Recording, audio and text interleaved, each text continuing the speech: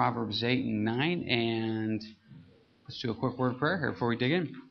Heavenly Father, thank you for the time to be here. We just pray, as always, Lord, you would teach and we would listen to what you have to say. And Lord, Labor Day weekend, so we know a lot of people out traveling, last-minute vacations. Lord, be with them, keep them safe in all ways and all things.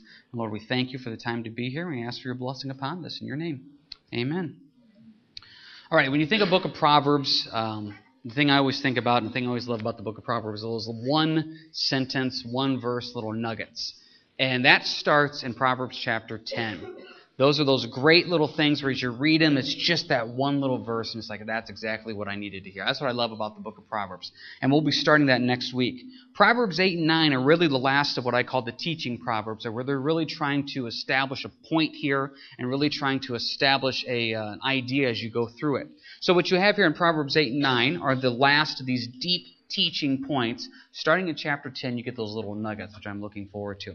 So with that being said, Proverbs 8 and 9 is continuing our theme here that we've had for the last couple weeks, which is wisdom. Seeking wisdom, getting wisdom. And as we've built on this the last couple weeks, is you want to get wisdom before you need it. So often in our Christian walk, we wait till there's a trial, we wait till there's a problem, then we cry out to God, Lord, what do you want me to do? Where God says, seek me before there's an issue. Seek me before there's a problem. And that will keep you out of a lot of problems. Well, in Proverbs 8 and 9, it sums us up very nicely about wisdom calling out for us and wisdom desiring us. In chapters 8 and 9 here, wisdom is personified as a woman, as a person here, calling out, saying, seek me out and understand me. And that's what we have here in Proverbs 8. So with that being said, verse 1, Proverbs 8:1, does not wisdom cry out and understanding lift up her voice? She takes her stand on the top of the high hill, beside the way where the paths meet. She cries out by the gates and at the entering of the city, at the entrance of the doors. To you, all men, I call, and my voice is to the sons of men. Now let's stop right there. Because the understanding here is wisdom is there. Look at where wisdom's at. Verse 2, she's on the high hill. Verse 2, she's at where the streets meet. Verse 3, she's at the gates of the entry of the city. She's at the doors. She's calling out. Wisdom is always calling out to us on make a right, godly choice and to make a right, godly decision. Now, do we listen? So often people come into my office and they're like, here's the situation. I don't know what I'm supposed to do. And 9 times out of 10, if you ask them, hey, what do you think you should do? They know what to do. They have the wisdom. They have the guidance. See, the problem we have with Christianity is not knowing what to do. It's the follow-through part of it. Generally speaking, we know what we're supposed to do. God has revealed to us what the right answer is. God has revealed to us what the right path is. It's just that we don't want to do it. The follow-through is hard. Answer is simple. The follow-through is hard. This is what you see here in verses 1 through 4. Wisdom is crying out to you. And I'm willing to bet that some of you here sitting this morning that have a big decision that you have to make, a big choice, and you're sitting there and you're wondering and you're confused, and should I do this or should I do that? If I came up to you and said, hey, what do you think you should do? You would probably have the answer already. It's just that you don't want to do it. Or it sounds too hard, or it sounds too difficult. Wisdom is there, and it's simple. And let's look at the rest of the definition here of wisdom, verse 6. Listen, for I will speak of excellent things, and from the opening of my lips will come right things.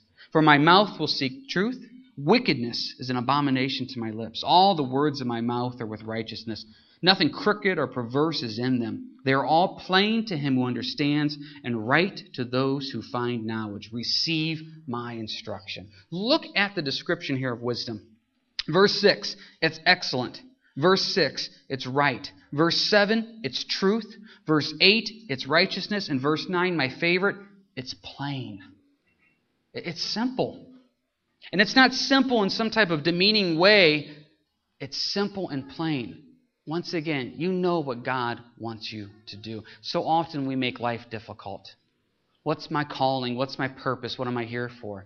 And how many times have you heard us say this? If you're married, your calling is to love your wife as Christ loved the church if you're the husband, or to respect and honor unto the husband if you're the wife. If you have kids, your calling is to raise your kids in a godly manner. If you don't have kids, your calling is to go out there and be a light and a witness of whatever you say or do. It's simple. It's plain. I like that. One of the things I like about Christianity is how simple it is. John 14:6, Jesus said, I'm the way, the truth, and the life. No one comes to the Father but by me. You want to get to heaven? It's simple. It's Jesus, one way. And what you have right here is this idea of wisdom is plain. You know, the Bible says in 1 Corinthians 14, God is not a God of confusion. So when I see somebody in confusion, that means we're not right where we're supposed to be with the Lord. And anytime I'm trying to make a big choice, a big decision in life, and there's confusion in my heart, it's like, okay, Lord, something's not right here. I'm not hearing you. I'm not listening to you because I'm letting confusion rule me. And if anybody ever comes and talks to me and they're just full of confusion, I usually say, hey, why don't you quiet your heart down and spend some time with the Lord? And to be quite honest, if they're full of confusion, you go up to them and say, hey, are you spending that time with the Lord?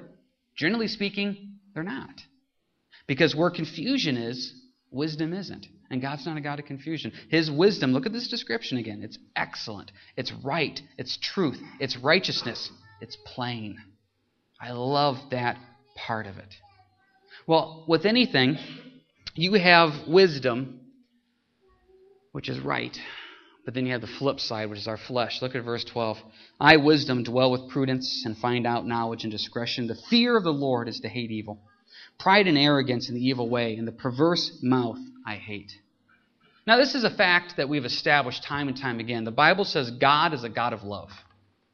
That's clear. I mean, He loves us. He loves us in grace and mercy, unconditional love. God loves us. And when we think of God, the Bible wants us to think of love.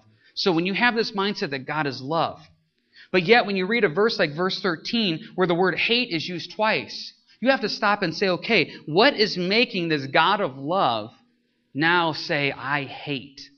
That's a pretty big thing. For a God of love to sit there and say, I hate something. Well, what does He hate? Well, verse 13, He hates evil. Okay, well, the rest of verse 13 explains what evil is. Pride and arrogance in the evil way. Pride and arrogance. You know, God can work with anything and can work through anybody. The Bible's taught us that. God has worked through a donkey. God has worked through a great fish. God has worked through a murderer like Moses and David. God works through a liar like Abraham. God works through a man of doubt like Moses. God works through a drunkard like Noah. He worked through all those people. But the one thing that God cannot and will not work with is what? Pride and arrogance. Because pride says, I'm number one. Pride says, God's not guiding and controlling me. Pride is saying, I am controlling me. I know the best path. I know the right way. And what's the result of that? Well, that's arrogance. When somebody thinks they know it all and have all that understanding, that pride then leads to arrogance. And what does God call that in verse 13? He calls that evil. And what did He say at the beginning of verse 13? He hates evil. So if pride and arrogance are directing your life, that's an evilness. And God says, I hate that. I absolutely hate that. And what's the other thing He says? And the perverse mouth I hate. Turn, if you will, to Matthew 15. Let's talk about this for a little bit. Matthew 15. The perverse mouth. How's your mouth? See, because a lot of what people judge us on is what comes out of our mouth. Now, obviously, perverse mouth, perversity, it's talking about more than just bad language. Obviously, a filthy mouth, language coming out of the mouth, that's wrong, that's sinful. And as Christians, we need to watch what we say. But there's even a deeper attitude going on here about the mouth. Look here in Matthew 15. Pick it up here in verse 17. Matthew 15, verse 17. Do you not yet understand that whatever enters the mouth goes into the stomach is eliminated, but those things which proceed out of the mouth come from the heart, and that defile man? See, those words that we use are a reflection of our heart. And we're talking, once again, more than just saying bad words. Is what words are coming out of your mouth. That reflects your heart. And so when I see somebody who has a mouth full of bitterness, anger, frustration, envy, pride, that's really a reflection of what's going on in their heart. And so what God is saying here is He goes, I hate the perverse mouth. Well, and then what we have in Matthew 15 is that perverse mouth is showing actually a perverse heart. Now that's a scary thought. Because sometimes you stop and you think about what comes out of your mouth. I stop thinking about what comes out of my mouth and I think, wow, those things are a reflection of my heart. That's a horrible thing. I had a situation recently where I had a very perverse heart. I had a situation where something very small, very minute, and in the whole scheme of things, not that big a deal, I let get to me, and next thing you know, I'm just angry.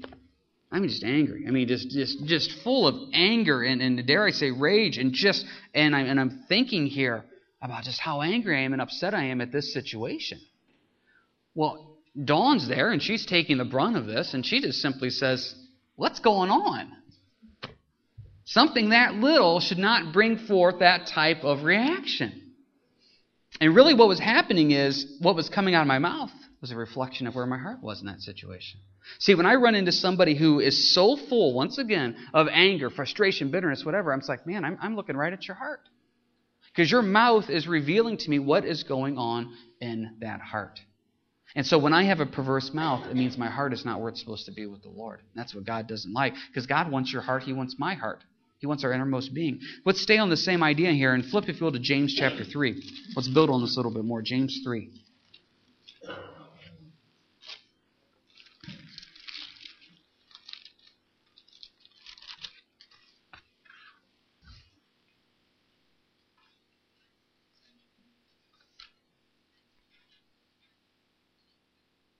James 3, verse 8. But no man can tame the tongue. It is an unruly evil, full of deadly poison. Boy, doesn't that describe the tongue, the mouth? Well, I have seen people with a strong mouth that can tear down their spouse in an instant, that can tear down their kids, tear down their coworkers. And that mouth is such a poison. And if you're around somebody, you know what words hurt them. You know what actions hurt them. And in counseling, people say, why would you say that?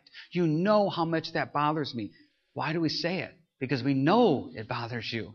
The tongue is that poison that tears and destroys. Verse 9, with it we bless our God and Father, and with it we curse men who has been made in the similitude of God. Out of the same mouth proceed blessing and cursing. My brethren, these things ought not to be so. Does a spring send forth fresh water and a bitter from the same opening? Can a fig tree, my brethren, bear olives, or a grapevine bear figs? Thus no spring yields both salt water and fresh. Isn't that an apt description of somebody with a perverse heart? With one instance, they're out there singing these wonderful praise songs, quoting Scripture, talking about God. And the next instance, they're tearing somebody down. Tearing them down in gossip, tearing them down in anger and frustration and bitterness and envy. God says, wait a second. What's wrong with your heart?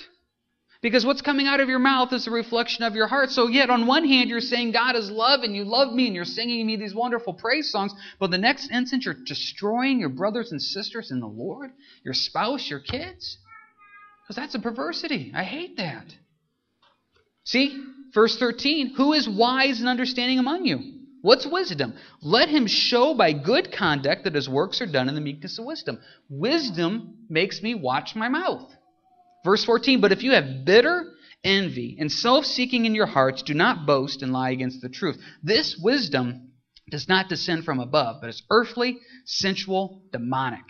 For where envy and self-seeking exist, confusion and every evil thing are there. So when I see somebody that has bitterness, has envy, has self-seeking in their mouth, I know what's going on in their heart. And what happens is, what is the result of that? Well, verse 15, it's earthly, fleshly, it's demonic. Because Satan will use that to destroy and divide. Verse 16, what's the effect on it personally? Confusion and evilness. Now think about that. Take a look at your mouth.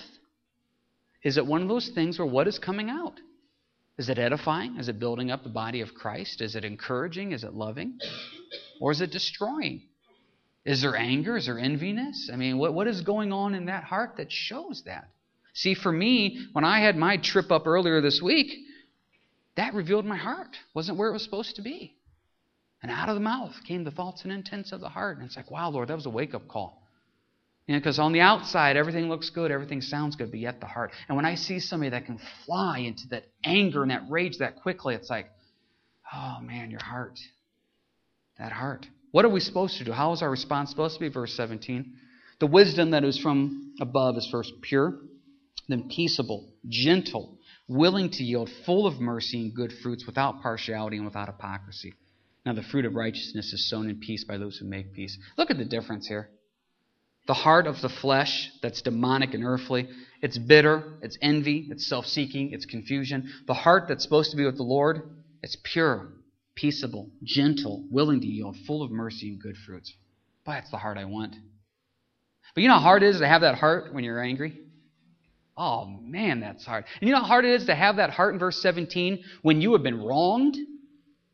I mean, you have been rightfully wronged. You have a reason to be upset. You have a reason to be frustrated. But yet God still says respond in purity and peace and gentleness. I tell you, I hate verse 17. Because I don't want to respond in that. Because the flesh feels good. I'm not going to lie to you. Sometimes it feels good to get angry, doesn't it? You let off that steam and you just feel that power of the words. And God says, that's not me. I'm peaceable. I'm pure. I'm willing to yield. I'm gentle. I have mercy. But Lord, they have wronged me. I know they've wronged you. That's why I want you to be full of mercy. Well, I'm full of mercy and they're just going to come back and do it again. Yeah, I know they're going to do it again. That's why I want you to be willing to yield. Well, that's tough. But you know, it's how we respond when we are wronged that really shows what our heart is. And when anger and envy and self-seeking and confusion and bitterness are there, it shows my heart. But yet when I'm peaceable and pure, that also shows my heart too. Because verse 18, I want peace. Now the fruit of righteousness is sown in peace by those who make peace. You want peace in your life? You want peace in your marriage? You want peace at work? Start sowing peace. What you plant is eventually going to grow. And so when people come in for marriage counseling, or they come in to talk, or they got a situation at work or with their kids or with others, and there's a situation full of anger, generally, you respond in anger, then I respond in anger. You respond in the flesh, I respond in flesh. Okay, somebody's got to respond in peace. And once you start sowing peace, the peace will eventually come. That's a tough thing to do. That's a real tough thing to do. And some of you, once again, you have been wronged. And I have a right to be angry. I have a right to be frustrated. No, we need to be willing to yield gentle, merciful to peace. And that's what wisdom is. Wisdom says, I can forgive. Wisdom says, I can let this go. Wisdom says, I don't want this to control me. Jump back now, if you will, to Proverbs 8. Now, let's just be honest. Easy to say, hard to do. That's why we have verse 17 of Proverbs 8. I love those who love me, and those who seek me diligently will find me. See, when we put effort into our walk with the Lord and when we put effort into truly seeking wisdom, I tell you guys, you're blessed by it. It keeps you off those paths of pain. It keeps you off those paths of hurt. Wisdom protects us. How many times growing up as kids did your parents tell you right from wrong? Because that wisdom was there to protect you. Now that you have kids, don't you tell them right from wrong. You're trying to instill wisdom there to protect them. You know, last night we had the harvest party over the Winzingers. It was a lot of fun. And, you know, my boys go over to the Winzingers a lot. And they have these swings. And I told Elias and Judah, because they were going to be running around, I said, stay away from the swings. Don't go near the swings.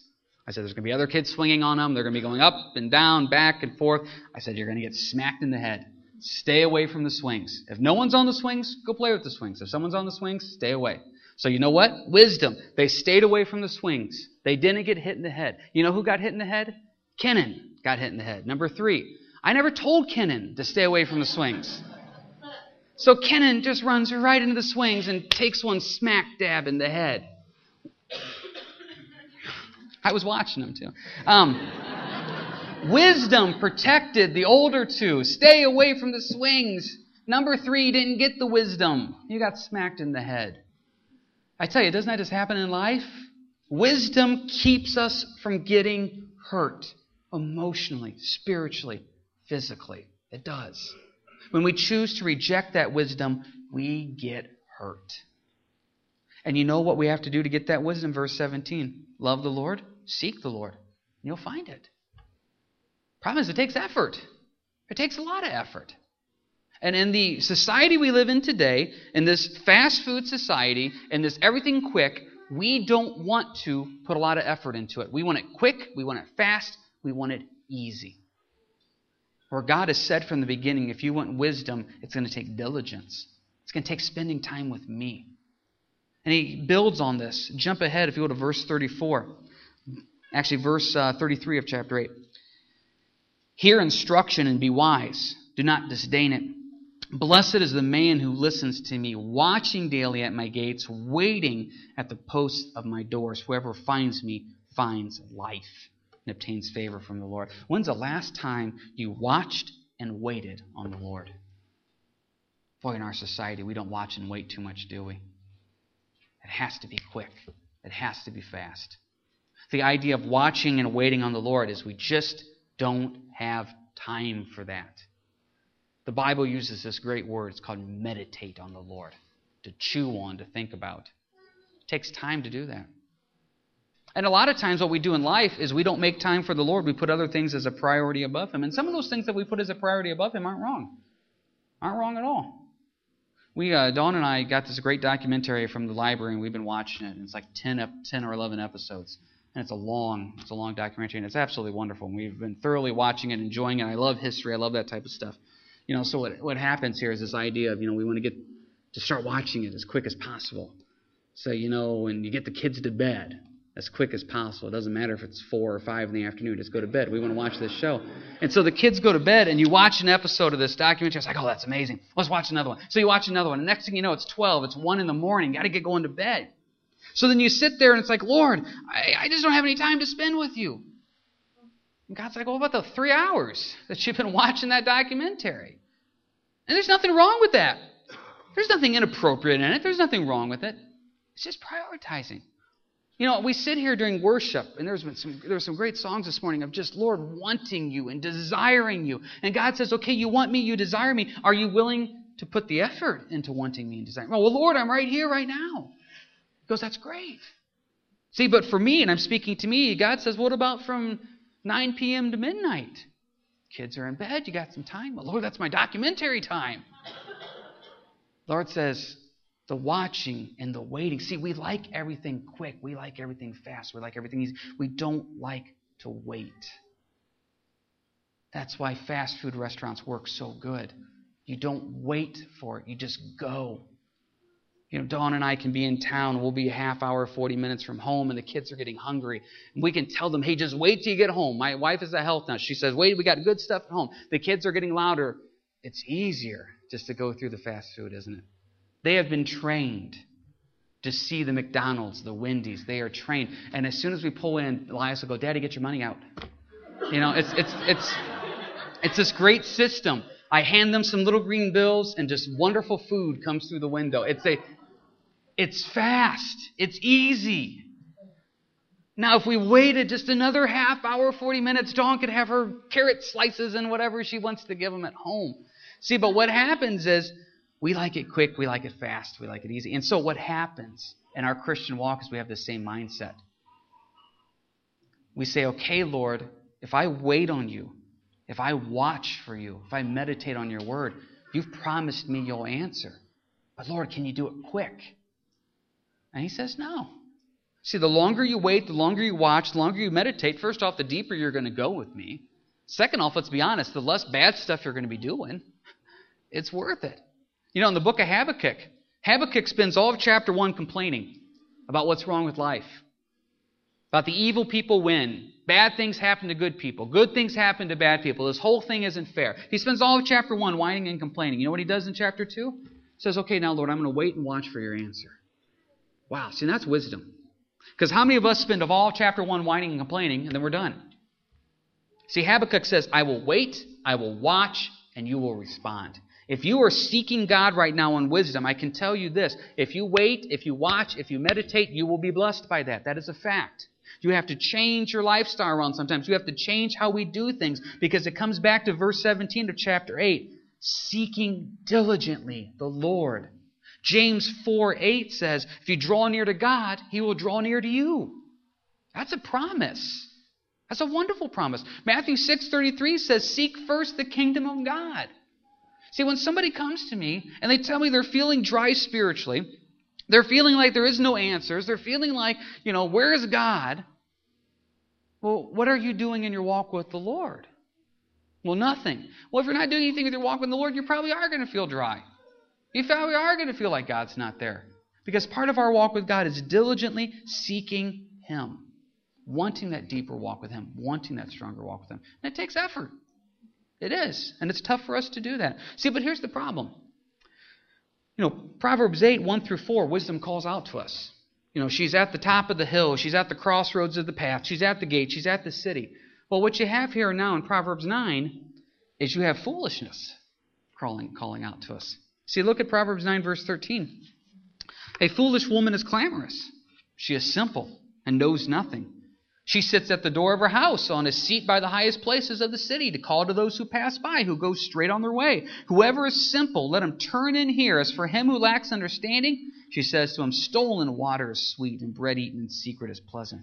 But he does not know that the dead are there, that her guests are in the depths of hell. So you have wisdom personified as a woman, calling out to us. Well, you have foolishness personified as a woman in verses 13 on, calling out to us too. See, wisdom calls out to us through the Word, through worship, through fellowship, through prayer, through the body. God speaks wisdom. But I'll tell you, foolishness is calling out there too, and foolishness is all over the place. Turn on the radio, you hear foolishness. There's foolishness in commercials on TV. There's foolishness all over the internet. There's foolishness in the newspaper ads. There's foolishness in the magazine ads. There's foolishness in your coworkers and their advice and counsel. There's foolishness everywhere. Foolishness calls out. And just as wisdom puts herself in a position to be heard at the crossroads and the high hill at the city gates, well, look at foolishness. She's right on the door. Right at the house. As you walk by, foolishness calls out on a seat by the highest places of the city. Verse 14. She's calling out too. It's just like those little old-fashioned cartoons. You got a devil on one shoulder and you got an angel on the other. They're calling out to you. Now which one do you listen to? See, let's be honest. Sometimes foolishness yells a little louder.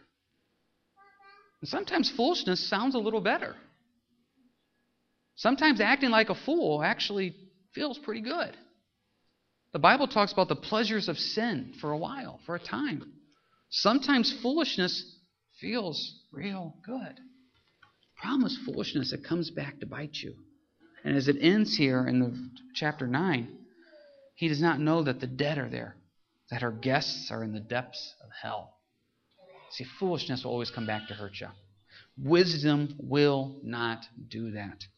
Wisdom, once again, look at this description of wisdom back in Proverbs 8, 6, and 7. It's excellent. It's right. It's truth. It's righteousness. It's plain. That's wisdom. Foolishness tears you down and brings you down to hell. That's what it does, the depths of hell. And foolishness yells just as loud as wisdom does. So which one are we going to listen to? Well, look at it from this perspective. Which one's easier to listen to? Foolishness. Wisdom involves watching, waiting, meditating, seeking. Wisdom involves spending time with the Lord and hoping to get an answer. Foolishness is an immediate response. You can find foolish wisdom in seconds in this world. Now, it goes back to the fast food thing. What's better for you? Yeah, sure, the fast food is good. But what's better for us? Let's just be honest. We all know the answer to that. Foolishness is right there. It is ready for us to grab and go with. Wisdom takes effort. I've shared with you before, I love watching like PBS, like the cooking shows. I absolutely love that stuff. And so we'll sit at home. Don't laugh. We'll sit at home and they'll be like, we'll be with the boys and we're watching these cooking shows. And our favorite one to watch is America's Test Kitchen. I don't know if you ever watch that, or Cook's Country. I absolutely love it. So we'll sit there and we'll watch it, and they make all these wonderful meals, and we love watching it. In fact, the boys like it so much. The two main cooks on America's Test Kitchen are Bridget and Julia. And so what happens is the boys will go play America's Test Kitchen. I'll be Bridget. I'll be Julia. It's kind of weird, but they like it. Anyway, they have these great meals. They have these wonderful meals, and they are absolutely wonderful. The problem is they take hours to prepare. I'm telling you, in 15 minutes I can have a frozen pizza. There's not a comparison there. And the frozen pizza tastes pretty good. It really does. See, this is the problem with our society once again. That quick, that fast, that easy, but it tastes good. See, wisdom is the long, slow-cooked meal that's worth it. Foolishness is that fast food that sure tastes good right at the beginning, but it's not going to be worth it in the long run. That's the hard part about this. Turn, if you will, to Psalm chapter 1. Let's build on this real quick here as we get ready to finish. Psalm chapter 1.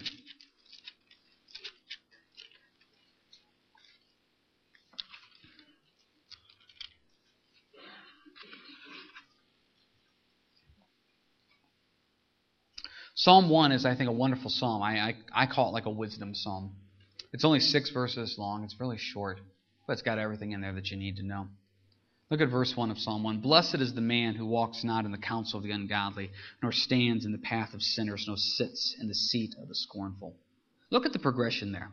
He's walking, and then he's standing, and then he's sitting. See, that's what sin does to us. You walk in it, then you stand in it, then you sit in it. And see, no one ever thinks they're going to be sitting in it. I'm just going to talk to him a little. I'm just going to do this at work a little. I'm just going to talk to her a little. I'm just going to just fudge this. Next thing you know, you're walking it. Next thing you know, you're standing in it. Then you're sitting in it. See, that's what foolishness does. It just pulls you down. And the thing is, I've seen it so often with people. She'll start dating this guy. He'll start dating this girl. And it's like, are they a believer? No. It's like, man, you're walking. Next thing you know, you're sitting. And then you're standing. We'll be like, I'm going to hang around with these people. I'm going to go do this. I'm going to do that. And it's like, that's not wisdom. That's not smart. You're walking, then you're sitting, and then you're standing, and then you're sitting. It just brings you down. What are we supposed to do? Verse 2, but his delight is in the law of the Lord, and in his law he meditates day and night. Now, I can't make you desire the word and wisdom and guidance and direction. You have to want it. But if you look here, meditating day and night, you see this relationship where they want the things of God continually, deeply, regularly. That is what is going to bring wisdom into your life. What is the result of that? Verse 3, he's planted like a tree by the rivers of the water that bring forth its fruit in its season, whose leaf also shall not wither, and whatever he does shall prosper. Have you ever seen people that during the midst of a trial and a tribulation, they're staying strong? They're not withering. I'm willing to bet those people that are staying strong are probably planted by the river of water in God's Word, meditating day and night. See, when you cut yourself off from being with the Lord and having that deep relationship, you wither spiritually. It just happens. We wither as individuals. We wither as marriages. We wither in relationships. We just start to dry up spiritually. We've got to stay planted. It takes a lot of work. Verse 4, but the ungodly are not so. They are like the chaff which the wind drives away. Therefore the ungodly shall not stand in the judgment, nor sinners in the congregation of the righteous. For the Lord knows the way of the righteous, but the way of the ungodly shall perish. See, verse 6 is one of those black and white verses. Righteous or ungodly. There's no in between. And isn't this what we're talking about today? Righteous or ungodly? Wisdom or foolishness?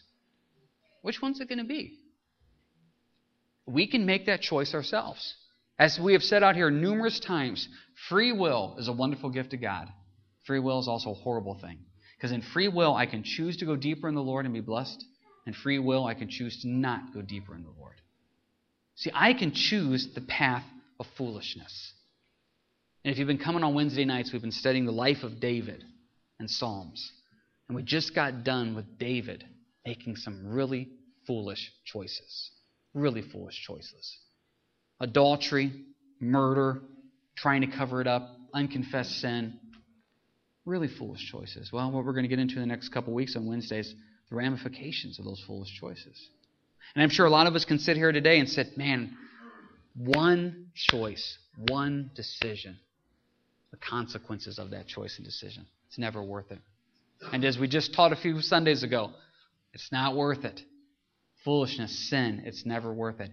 The results of watching and waiting on the Lord, staying strong with Him, planting yourself in Him, the blessing that comes out of that is always worth it. I cannot stress that to you enough. You will be blessed by spending that time with Him and going deeper in Him. It's always worth it. You will not wither. You'll stay strong. You'll stay planted in God, and He will get you through whatever storms and trials you face in life. Marv, if you want to come forward here for the final song. Actually, I'm going to get done a little early today because I didn't want to get into chapter 10.